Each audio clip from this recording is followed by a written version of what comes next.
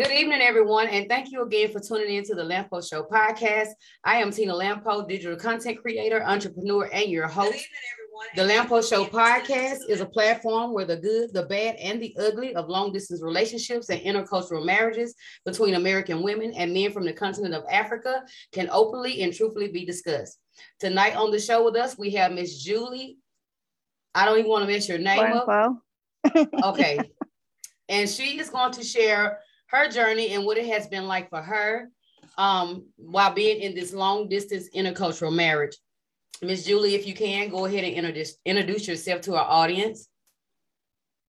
Hi, I'm Julia Coranclo, and I can't say that name either unless if I think about it, I can't say it. My husband makes fun of me all the time.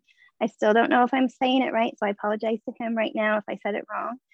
But I'm from Omaha, Nebraska, and I am married to my husband, who is from Warri in Nigeria, Delta State. And this is our story. Okay.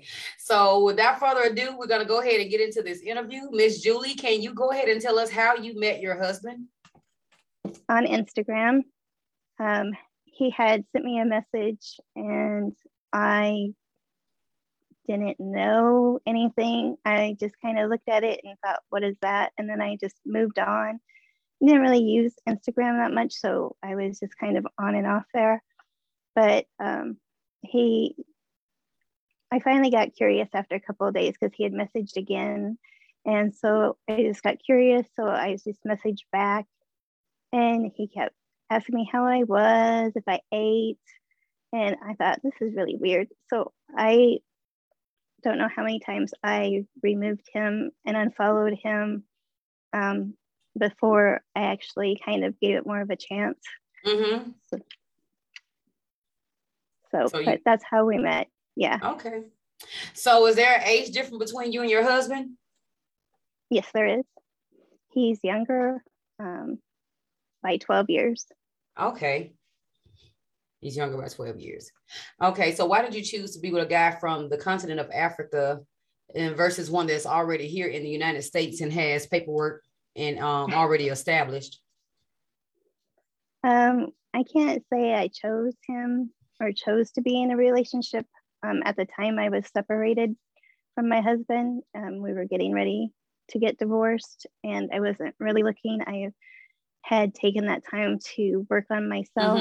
Mm-hmm. I started working out and my goal was to lose weight and just really looking for anybody, let alone somebody on the other side of the world. Mm-hmm. So it just kind of happened. Okay. So you said you have been married before? Has your now husband, has he been married before? No. Okay. This is his first marriage. Okay. So how long did you two communicate back and forth before things got serious, like the dating part?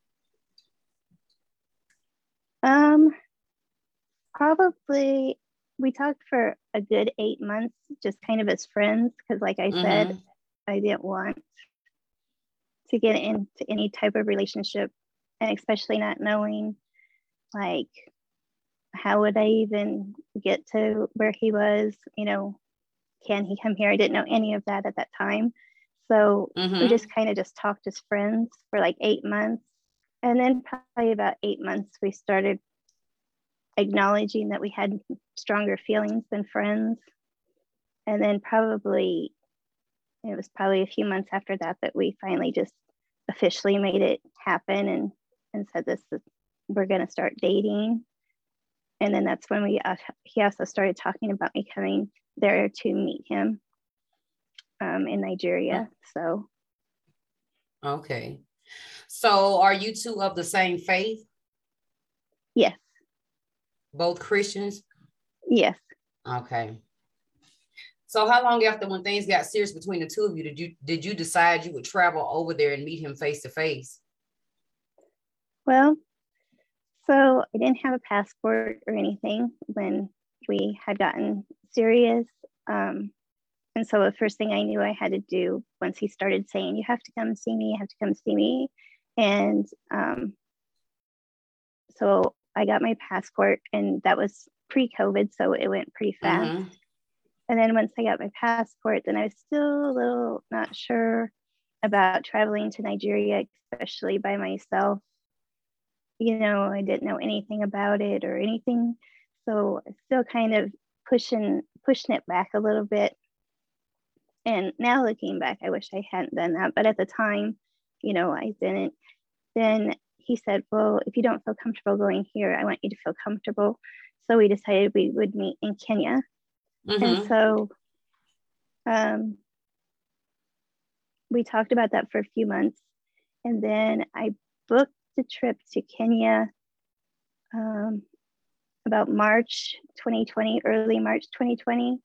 And 2 days later, everything shut down from COVID. Wow. But the trip was scheduled for July.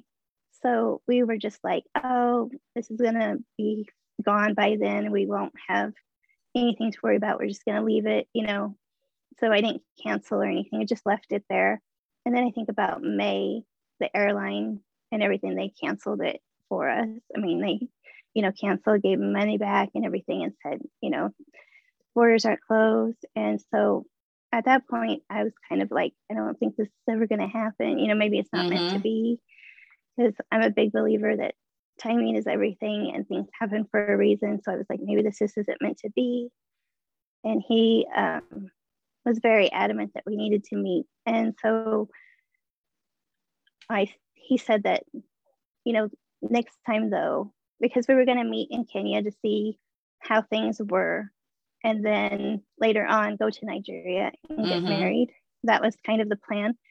But since COVID came, then he said, maybe we just need to come to Nigeria whenever this is over.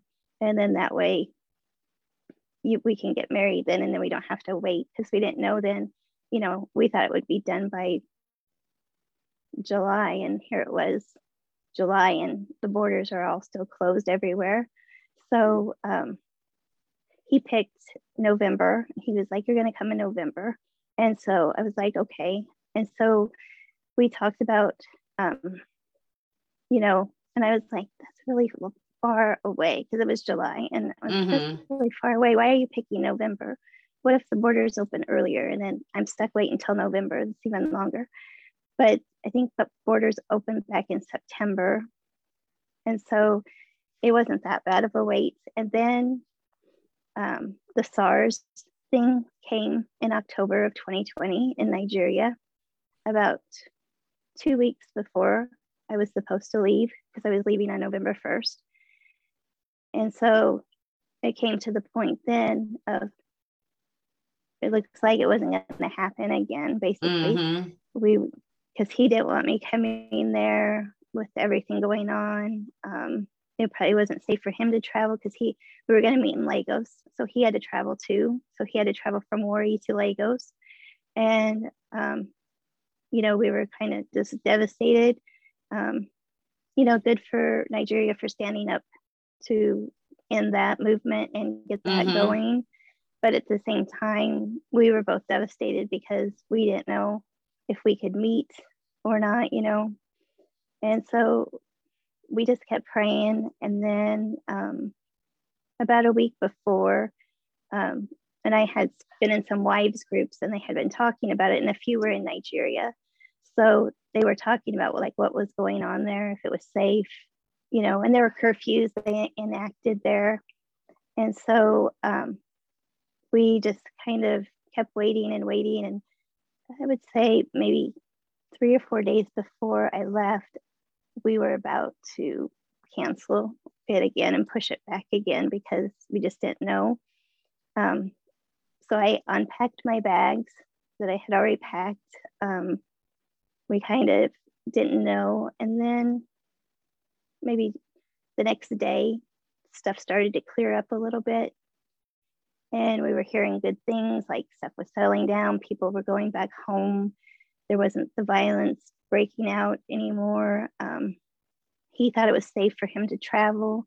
He said that he would get there. If I said I was coming, he would make sure that he got there. And so I decided that it was kind of now or never, because I felt like we needed to meet. It had been almost 2 years since we'd been talking. So it was time to meet, to see if it was really real feelings or if it was just, just talking to somebody, because, you don't know who you're really talking to until you meet them in person. And so then we got to go, and I flew there on November 1st, 2020. And because of the SARS thing, I had to take a different route. I flew Delta because it was my first international trip, and it was a straight flight from Atlanta to Lagos.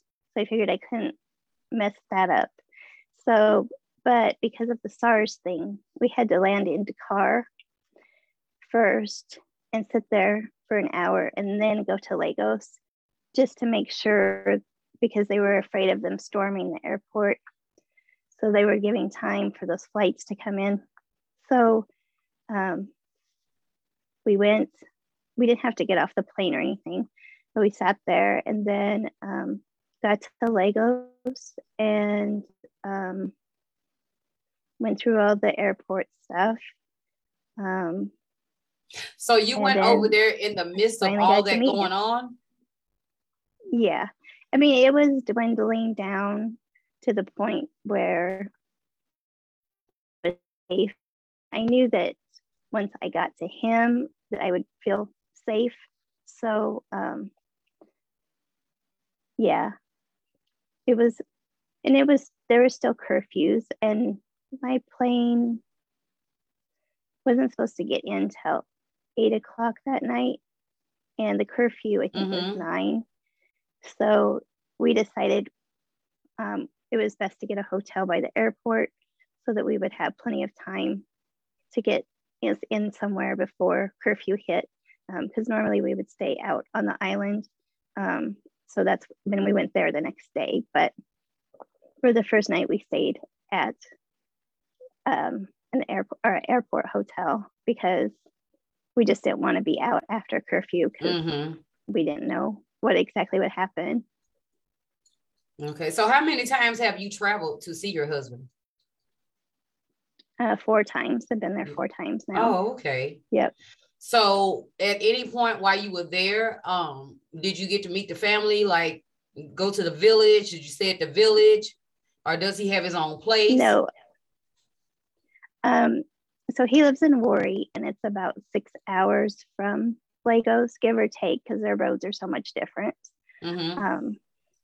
So, but his family, his elder sister and brother came, 3 other sisters came. He's one of 11 kids.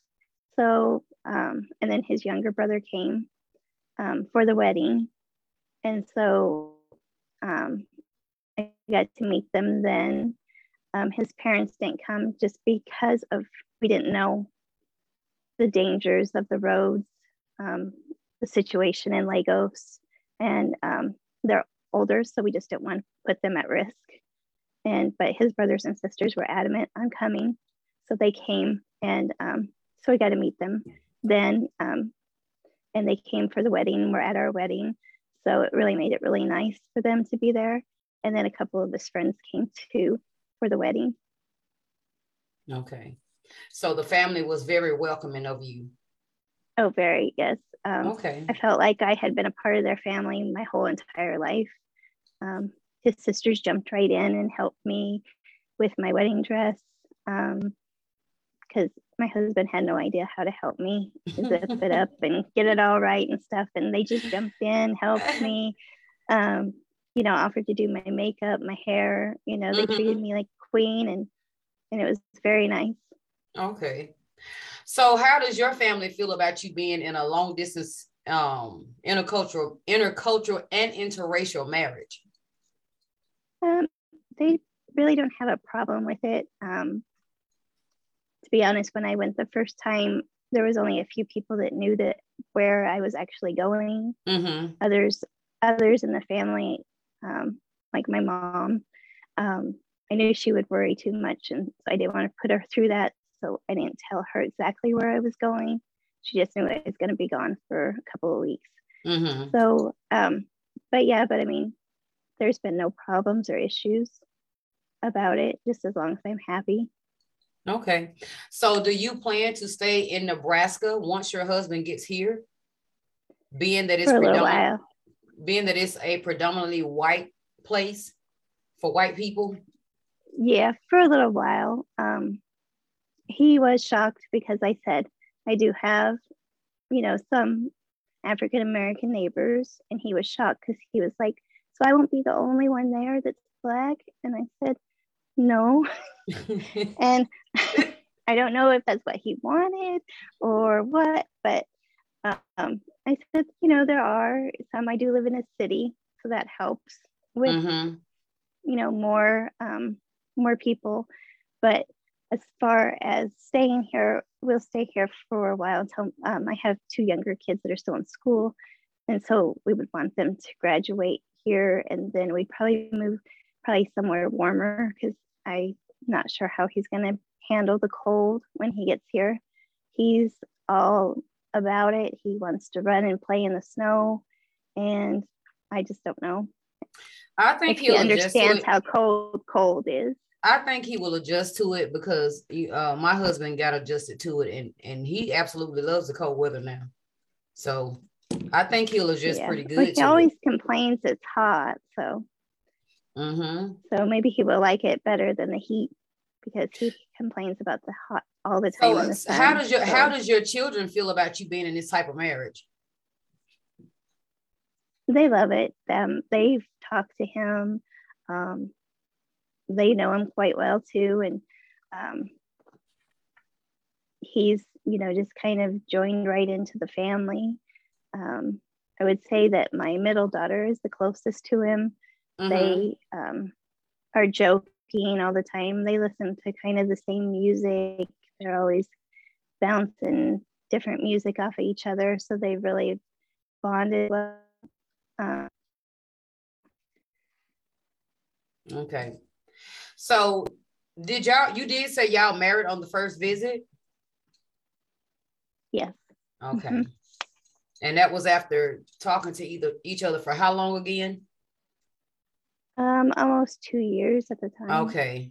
Yeah, it would have been 2 years, a little over 2 years actually. But like I said, we hadn't planned on that, but we didn't want to delay it more, just because we knew it was going to be a long process to get him over here. And I did stay there a week.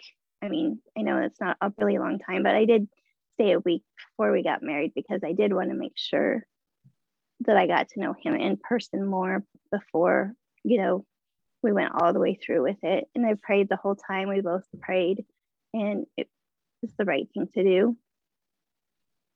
Yeah, but in all honesty, and this goes for all of us, not just you, but I don't think that with us going over there, staying these 1 and 2 and 3 weeks at a time with these men, it's just not enough time for us to get to know them. I don't think it is. Not. And that's like I said, that's for all of us. But, and I also tell women all the time too, that none of us is above being scammed in these relationships. I always say that. Absolutely. Because we truly don't know a person until we live with them. And even then, you can live with somebody 10, 15, 20 years and still not truly know that person. That's true. So we all take a risk when we are marrying these men from over there.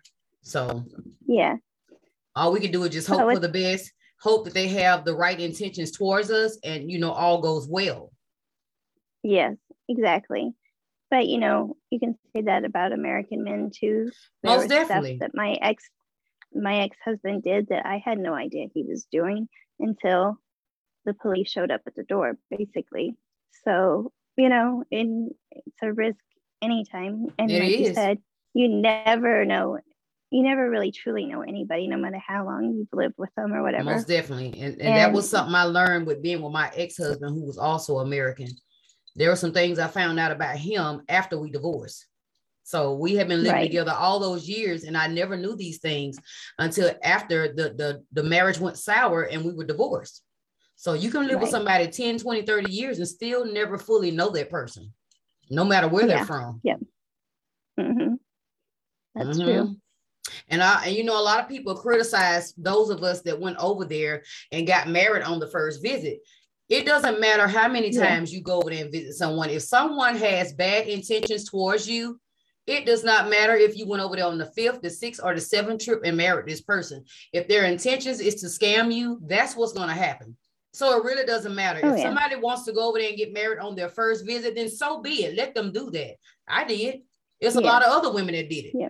I've seen women that went over there on the 5th or 6th trip and got married and still got scammed. The man's not even with them anymore. So it doesn't matter. It all depends on the person themselves. Oh, yes. Yep. And you only know what you know. I mean, you don't know what you don't know. And you just got to hope for the best. And, most definitely. I will say I did, because when you do go over there, like for us, we have to stay at hotels because he lives so far away.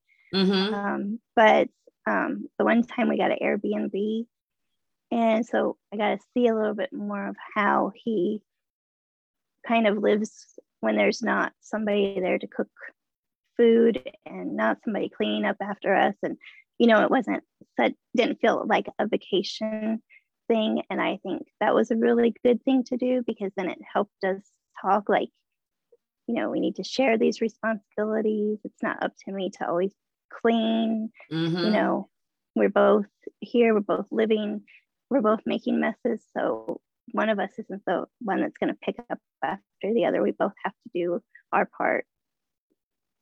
Most definitely. So my husband knows now that there is no gender roles in this house when it comes to that. It's totally different in America. We both mess up, we both clean up. That's just how it goes. There's no children in the home, so there's really no reason for our house to even be dirty. So I mean, but there's no gender roles over in America with that, because we women work just like the men do. So we're tired, So yeah.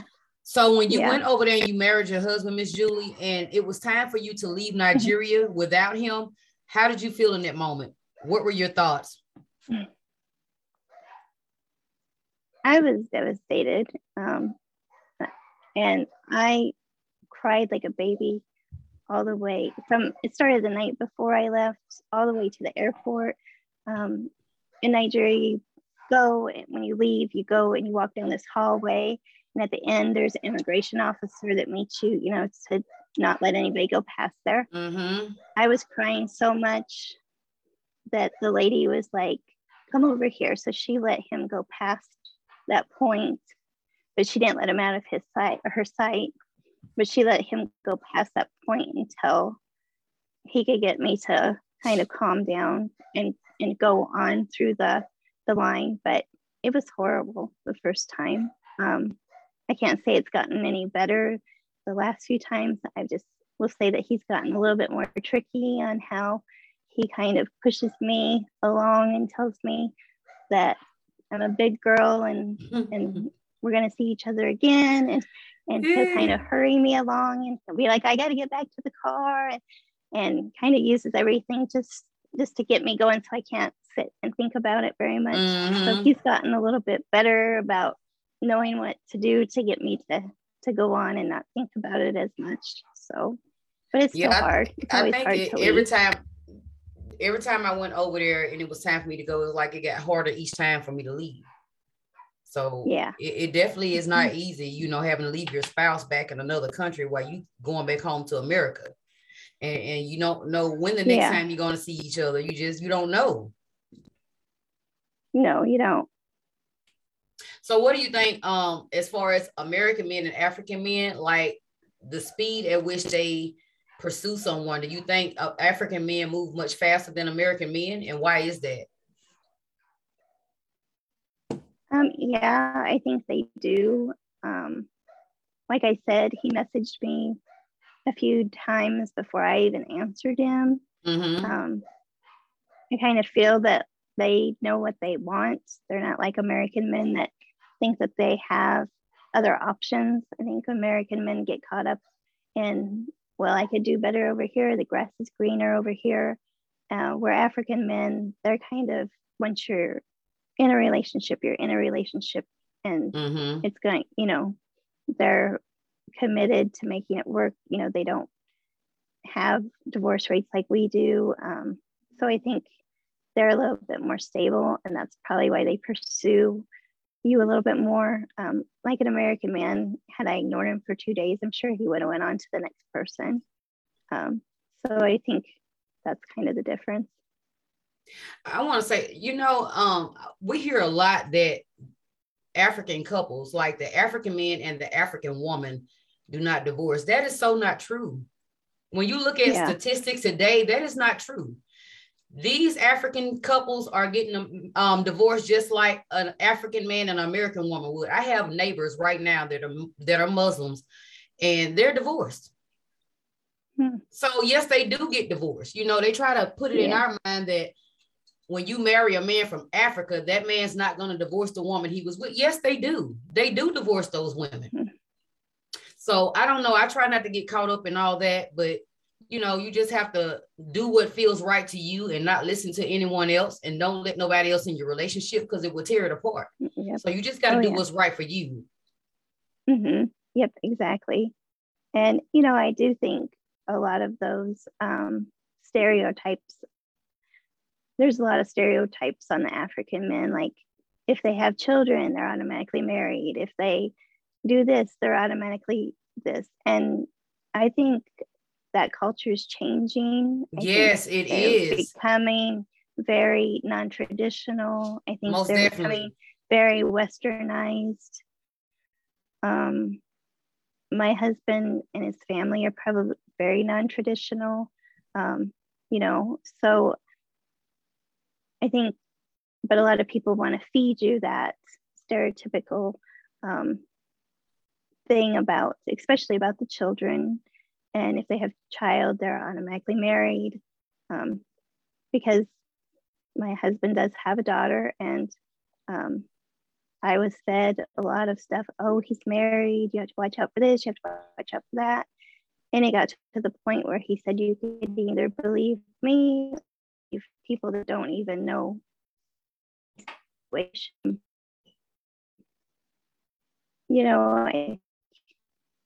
You just have to know and trust your instincts and do and hope with that they are being. Most definitely. It is with good intentions and everything. Most definitely.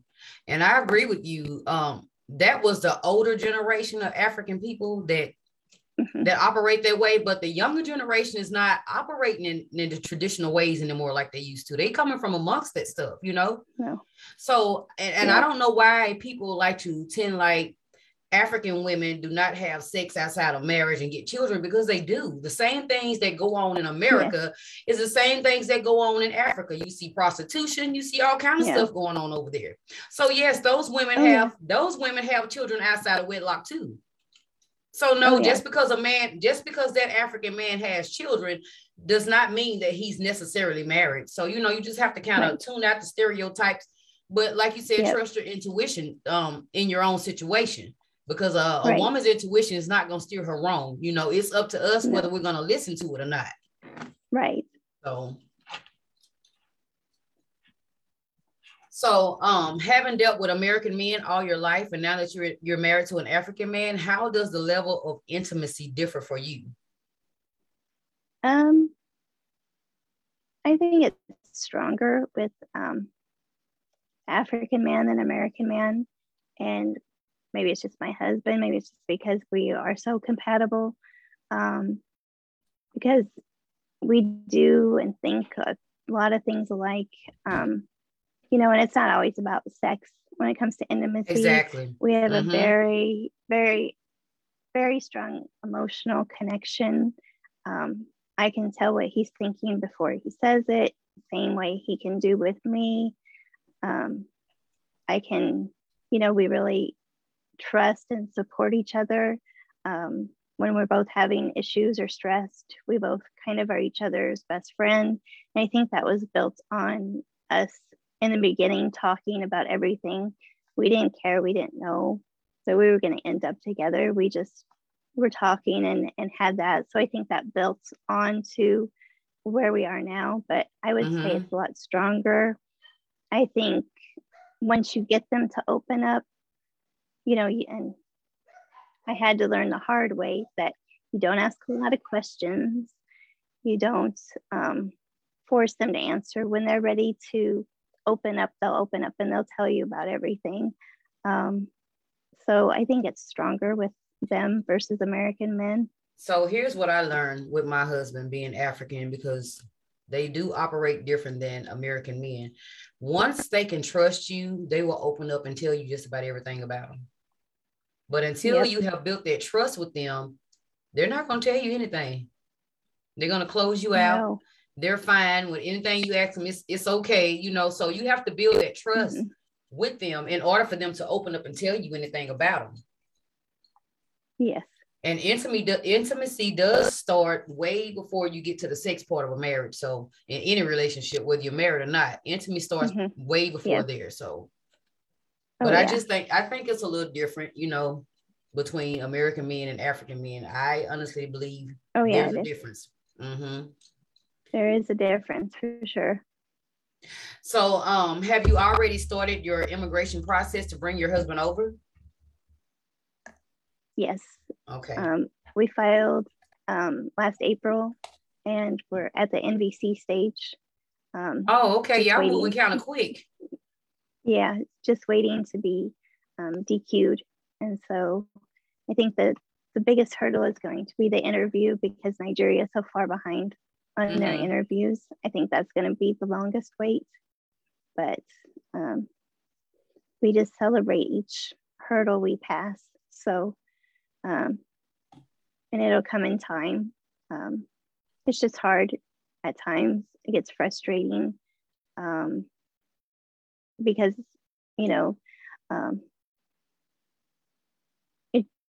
in reality, it shouldn't take this long, I don't think. I think that our immigration system is broken. It's very broken. I think that there is a hesitancy based on where you're at, how fast your case moves. I don't think there's any consistency, you know, in those divisions on where what gets reviewed. Because I knew another wife, she filed the same day as me, and her case was approved 4 months after mine. I mean, like, you would think that the cases submitted on the same day would be done on the same day, basically. That happened with us too. Like, so when I filed, people that were filing after me, they were getting approved before me. And then just zipping like right through the process. I'm talking about from USCIS to NVC to the interview, and bam, their husbands was here, and we were still waiting, trying to get an approval. It took USCIS a whole year to approve our case. And that was with we never received any RFEs or anything. It was just the waiting. And I think, like you said, and I'm just going to be honest, from what I see, the people that are coming from West Africa, like Nigeria and Ghana, these are the ones that they take so long to approve. Yes. And that's just based on what I've experienced and what I've seen, you know, just going through immigration and looking at the statistics. They take forever to approve those cases coming out of Nigeria and Ghana. Yes, I agree. So. And I noticed, like, the Philippines, from the Philippines, those cases start and end in about 7 months. And that's with COVID. You know, I know Nigeria likes to throw out their short staff because of COVID. It's like, well, then why don't you bring some of the people that are over in the Philippines embassy over here and then speed it up a little bit. But, those people get over here really fast. Yes, they do. With little to no issues. Right, exactly. So what did you think about the culture when you first made it to Africa, landed on the continent of Africa? It wasn't at all what I learned in school. You know, in school in America, at least where I live, you know, we were taught that there was really no buildings, no roads, nothing in Africa. It was all dirt and huts and stuff like that. So to see that it wasn't like that was a little shocking. But, you know, then it was like, well, what else did they tell us that we done? Where else can I go where they told us something was totally different than it was? But the people there, very welcoming, very, very nice. You know, we, I can't say anything bad about anybody I ran into. They were all very nice, very welcoming. I love the culture there. And now I will say, as a white person, obviously I stuck out. They knew I was a foreigner. But I was humbled a bit because you don't get to experience that in America. To all of a sudden be the minority. And it really opened my eyes more to the struggles that other races have here in America that I don't, you know, and I don't really think about it when I'm here. I knew it exists, you know, I've seen it firsthand. But to become the minority, I wish everybody had the chance to do that, because I think that they would see the world in America totally different to do that. So that experience was very, very good for me, and very, you know, just, you know, I was just like, wow, you know, because you are singled out and you are stared at, and you're not even really doing anything. You're just, you know, different from them. So, you know, it's amazing. And I wish, like I said, that everybody could have that experience of going there and becoming the minority, and really, then you really get to see what the fight is about in America. And yes, they'll get to understand what it's like being Black in America. Yes. You know, still don't fully understand it, of course, but you know, it gives you that sense of, wow, you know, I'm, you know, the only one here. But you know, so it was a good experience, and I really like the culture there. And honestly, since it was in Lagos, you know, there is a mixture. They have a lot of Lebanese there as well. So you kind of got a mixture of different cultures all over the place. So So what did you think, like, when you saw the women walking with the things on their heads and the babies on their backs, and the animals running wild, doing their own thing? Just, you know, that's not what we see in America. So what did you think of that? You know, that is just amazing. And how they can carry that on their head, or how the baby just stays there. Just amazing to me. And they just walk like it's nothing, where I think a lot of us would be like, oh my gosh, this is so heavy. They just walk around like it's nothing. And like, honey, I'd be dragging it. It wouldn't be on my head. I'd be pulling it along some kind of way. Yeah. So that was amazing. And we didn't see very many wild animals, but the chickens that just came randomly up the road and stuff, I was like, was that a chicken? Because, you know, we're in a city, so you don't expect that. Like here, sometimes you'll see them out in the country and all that. But yeah, so that was shocking. But I didn't see too many other animals. We saw monkeys, but that's when we went to the conservatory. So other than that, we didn't see too many wild animals, just the chickens. So have you learned to cook his food? What did you think about the food of Nigeria? And what's your favorite food? My favorite food is the fried plantains and the egg sauce. And so I learned how to cook that, and I eat that quite a bit at home. I don't, I've tried some of the other stuff like the egusi soup and the pepper stew, just a little too spicy for me. But I'm learning how to make it for him, because I know that's huge. And I know here we have an African market, so that's a good thing. So I'm just kind of trying to practice on getting it down by the time he gets here. Well, my suggestion would be is to let him teach you how to make it. That way you will make it how he wants it made, you know. Yeah. Because he know how he wants it to taste, you know, like, and I tell people, like, I know how to cook some things, but my husband pretty much cooks his own meals or whatever. But There are some things I want him to teach me how to cook. And when he teach me how to cook it, I'll cook it, Yeah. But I do know how to cook some of it, some things. Yeah. And that's what, when we stayed in the Airbnb, was nice, because then he could tell me, no, you need to do this, or you need to put it like this, so I practiced cooking there. And so that was helpful. Okay. Too. So, have you had to like send money financially to help your husband while he's there? Every once in a while. He has his own business, supports himself pretty much, so it's very rare. If he needs something, I don't hesitate. He tells me what he's using it for. He's never not used it for what he said he was using it for.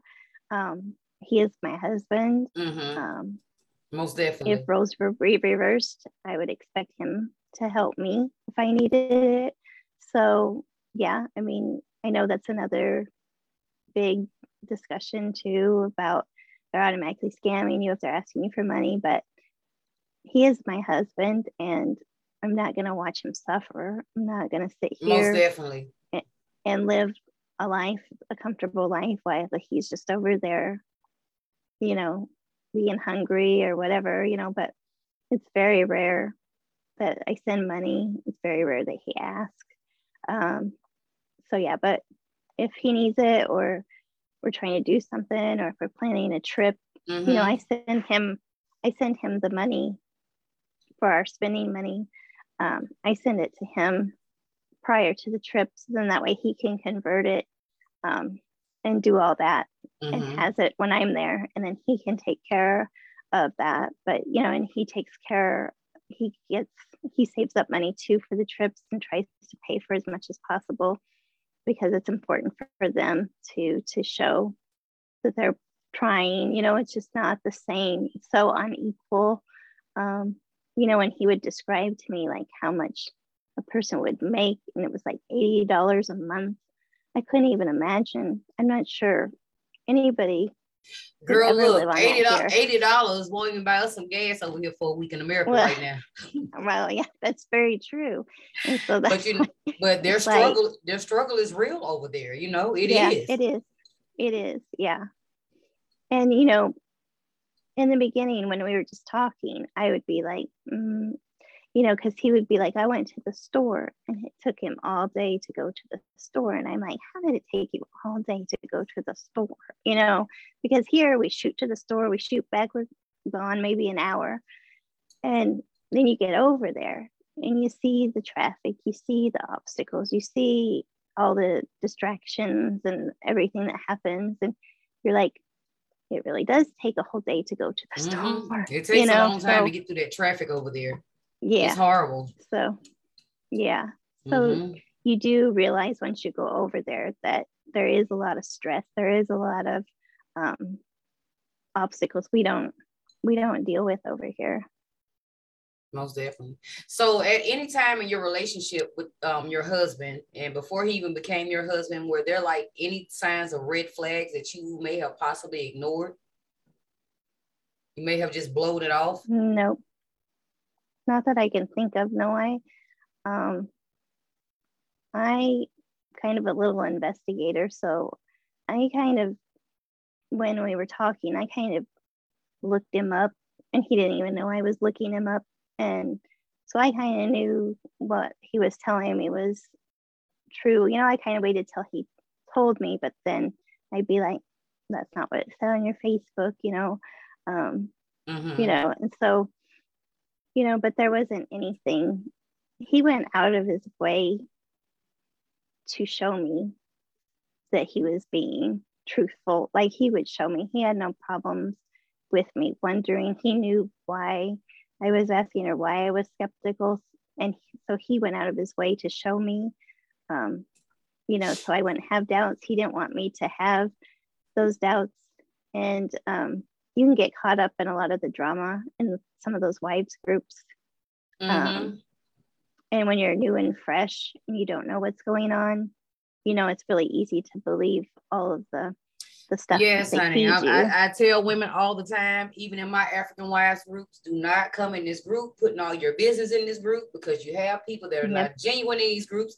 We can't sit here as admins of these groups and scan through everybody and try to check everybody out. We just can't. It's impossible to do it. But Yep. you have women that are sitting in these groups that will screenshot everything you said about your marriage and your husband, and they will send it to your husband. So I tell them, even in my group, Yep. stay out of these groups telling all your business. Chew the meat, Yep. spit out the bones. Mean, take what's beneficial Yeah. for your marriage and leave the rest of that mess in there, because I'm going to tell you what'll happen. You go in these groups and you start listening to these negative Nancy's and bitter Bettys Mm-hmm. because they're broken and they're unhealed. And Yep. they will have you questioning your marriage because of the things they're saying. They will have you fighting Yep. with your spouse because of the things they're saying. And this man hasn't did anything, hasn't showed you none Yep. of the signs that they're talking about, because that's what was revealed to them from the man they were dealing with. You know, that's the man they chose. Yep. But I Yep. tell women all the time, stay out of these groups telling your business, your marriage business in these groups. Yeah. Yeah. It's going to be used against you. I'm telling you. Oh, yes, for sure. Yep. And, in the beginning too, I had a lot of people come at me telling me as soon as I went to Nigeria, I was going to get kidnapped, I was going to be raped, I was going to be on a sex trade. And I had one that would send me pictures, like gruesome pictures of these women. I don't even know if they were in Nigeria or not, where they were, and I was just like, why would anybody do that? I remember you telling me that. I just, I couldn't fathom why somebody would take pleasure in sending somebody those pictures. And, I was 99% sure I knew my husband would not harm me. You don't know, like you said before, we never know, but I was pretty sure that I wasn't going to be in a dangerous situation. And I knew a couple other wives that I had talked to that were over there that had already said, if you get into trouble, call me and, we'll come help. So I think you just have to be smart about things.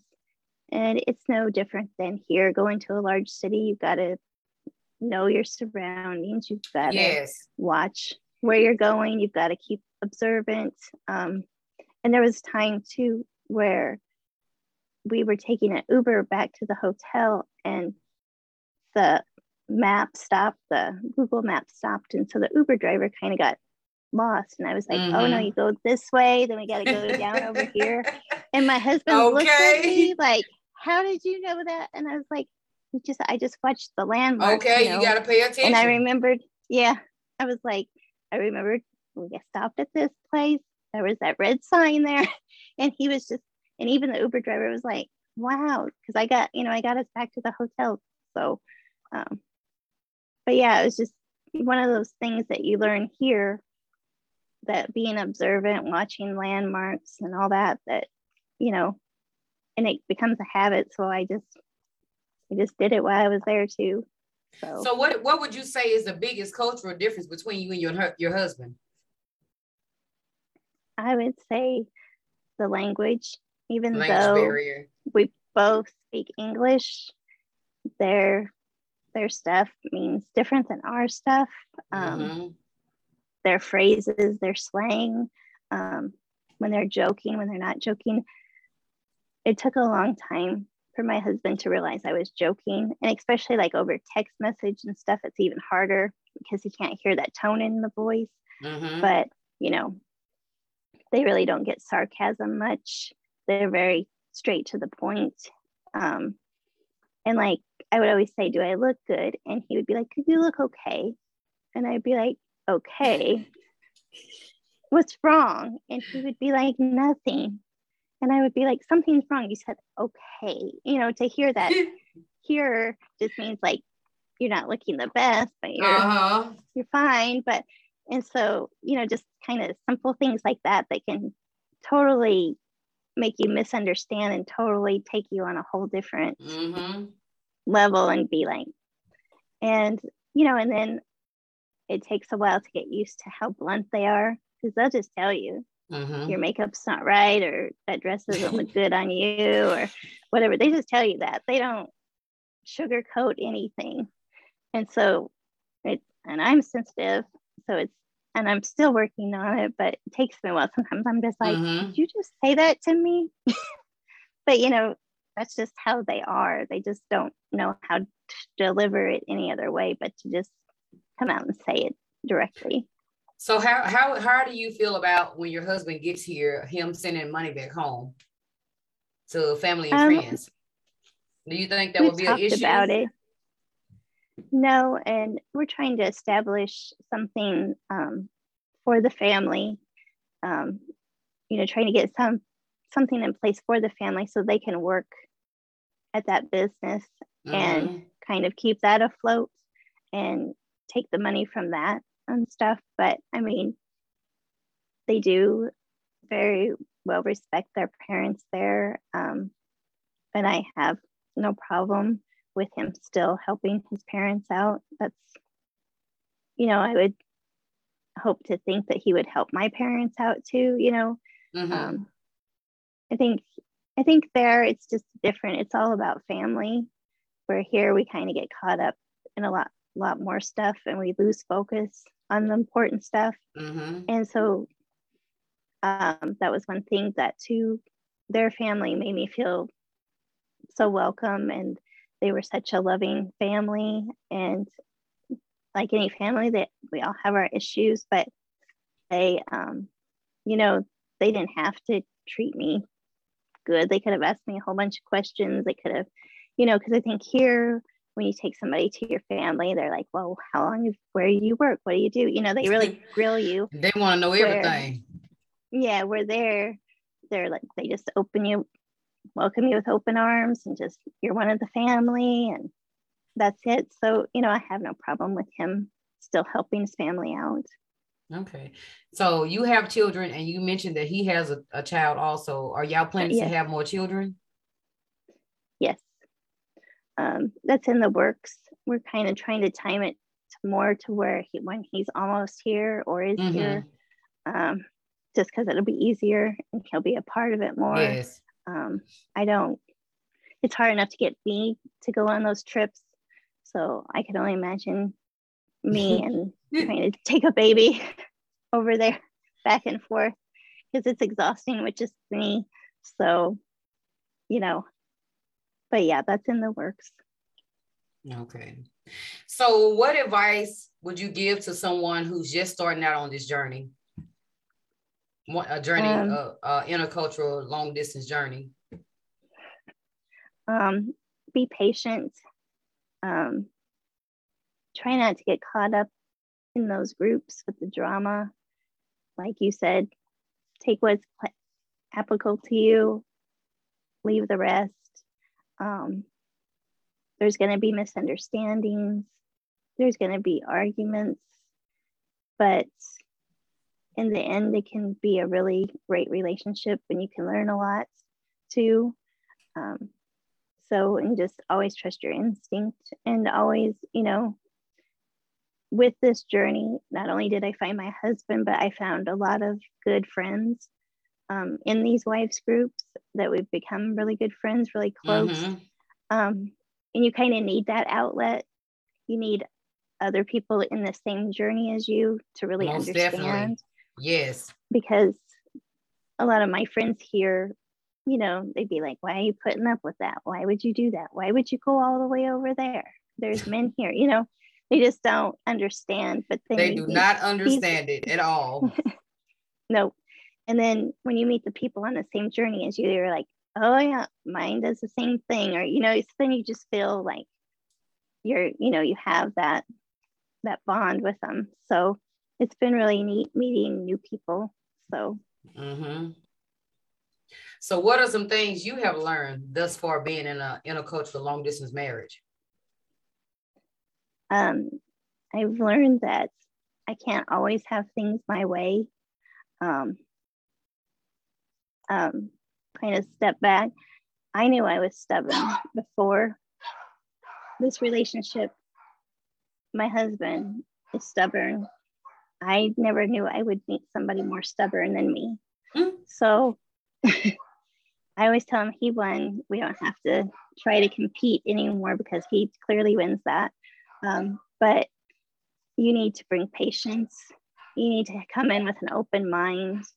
And, you know, you have to think a lot too, because, you know, like I said in the beginning, I was like, how does it take you a whole day to go to the store? You know, I couldn't put myself in that place. Now when he says something, I've been there, so I can imagine what he went through to get there. I can imagine the heat. I can imagine, you know, more stuff. So I think I've learned, you know, a lot that stuff is different. Other places the same but different. And but I've learned to try to communicate better, to try to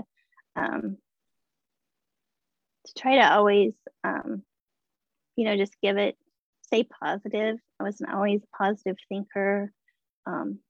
Always kind of went for stuff that would go wrong. My husband taught me that's not a good way to think. It's not a good way to live. And it's really amazing how positive they stay in the life that they have versus, you know, ours. And so it's taught me a lot. I've learned that we take a lot for granted in America, that you know, people don't like, you know, the lights go off over there and they'll stay off for a long time. You don't know when they're going to come back. And shortly after I got back from, I think it was like the second trip, we had a bad storm here and the power was out. And people were complaining, calling the power company, demanding the power get back on. And I'm like, this is nothing. You know, and it's just, it gives you a whole different perception of things, of what's important, what's not, you know. So I've learned a lot. And for wives that have come behind me, you know, it wasn't until I started talking to one and she was kind of like, why is he like this? Why, you know? And then when I started talking to her and I'm like, oh my gosh, my husband has changed me, because I wasn't patient before and I would get irritated with him when he started that. And so it was amazing to me when I was talking to her, it clicked in my head, oh my gosh, I have changed. You know, I have adapted to him more, and I have, you know, gotten better with how I am with him, and how, you know, because they do want your respect, and they want to be the lead. And sometimes that's hard. Especially when you've been kind of the lead your whole life. You've been both roles. You played the male role and you played the female role. So it's hard to, you know, not go back and forth like you have been. It's hard to let that man lead. It's hard to give up that role.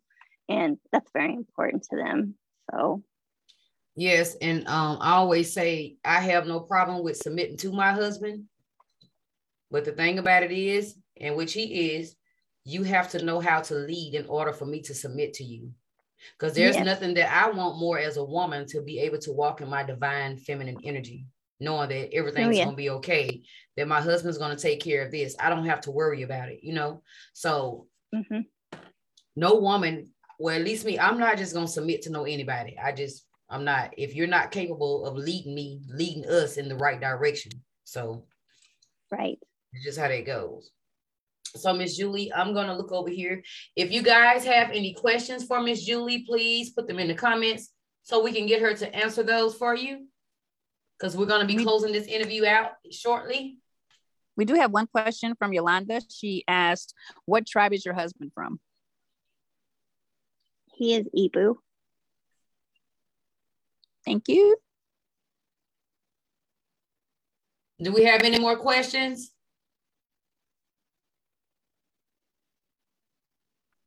I have a question. Have you had a chance to meet his parents throughout your visits there? No, not. We've met over the phone and FaceTime, and I've talked to him a lot on the phone. Our plan is next time I go there, it's just the roads have not been safe to go all the way to Warri, and also in Warri, there's a lot of kidnappings and violence in that area. So my husband's very concerned for my safety. I trust him on that. And it's just not a safe place to be. So he's worried, and, you know, he has to line up security and different things like that. So it's planned within the next year or so. So. All right. We have a question from Olympia. She asked the ages of your children, both of your children.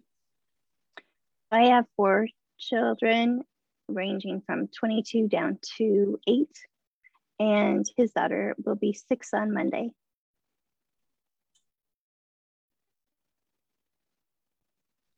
Well, happy birthday to her in advance. Yes. We have a question from Sophella. Forgive me if I pronounce that incorrectly.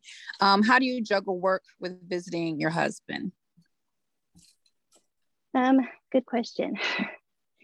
So where I work, we've been short-staffed for quite a while, going on almost 2 years now. So I work quite a bit of overtime, which I don't complain because that's extra money for the trips. I'm only allowed to be gone 2 weeks at a time for the trips. That's as long as my work will let me be gone.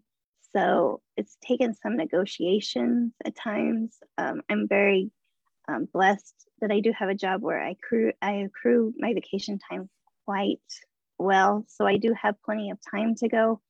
It's just I have to space it out and remind my boss of where I need to go and why I need to go. It's never been an issue to get off work, but it does take some juggling and some planning. All right, we have a question from Jahada. She asked, what were the other wife and husband, the one that got approved before you? Is he African as well? Yes. Okay, thank you. Hackney had a question. How do you stay positive with our men being stubborn? Great question. You know, some days are easier than others. There's some days where I am more than thankful that we are in a long distance relationship, and I can put the phone down and I can walk away and I can gather myself, because I'm sure if we were in the same room, it would escalate quickly. So that's one good thing about being in a long distance relationship. You know, we all have our bad days. And sometimes it just takes a lot of prayer and a lot of faith. And sometimes I just have to say, now's not a good time to talk, and we'll have to talk later, you know, and hope that he'll come back in a better mood. So it just takes a lot of work. And like I said, some days are harder than others. Okay, Hackney had another question. He said, or maybe it was a statement. Do you feel that you were healed all the way because you remind her of a healed queen?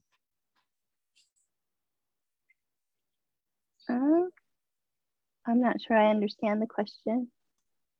I think when you said in the beginning that you were, you know, wanted to take time to heal from a previous relationship, and she said, you know, do you feel that you've healed all the way because you remind her of a healed queen?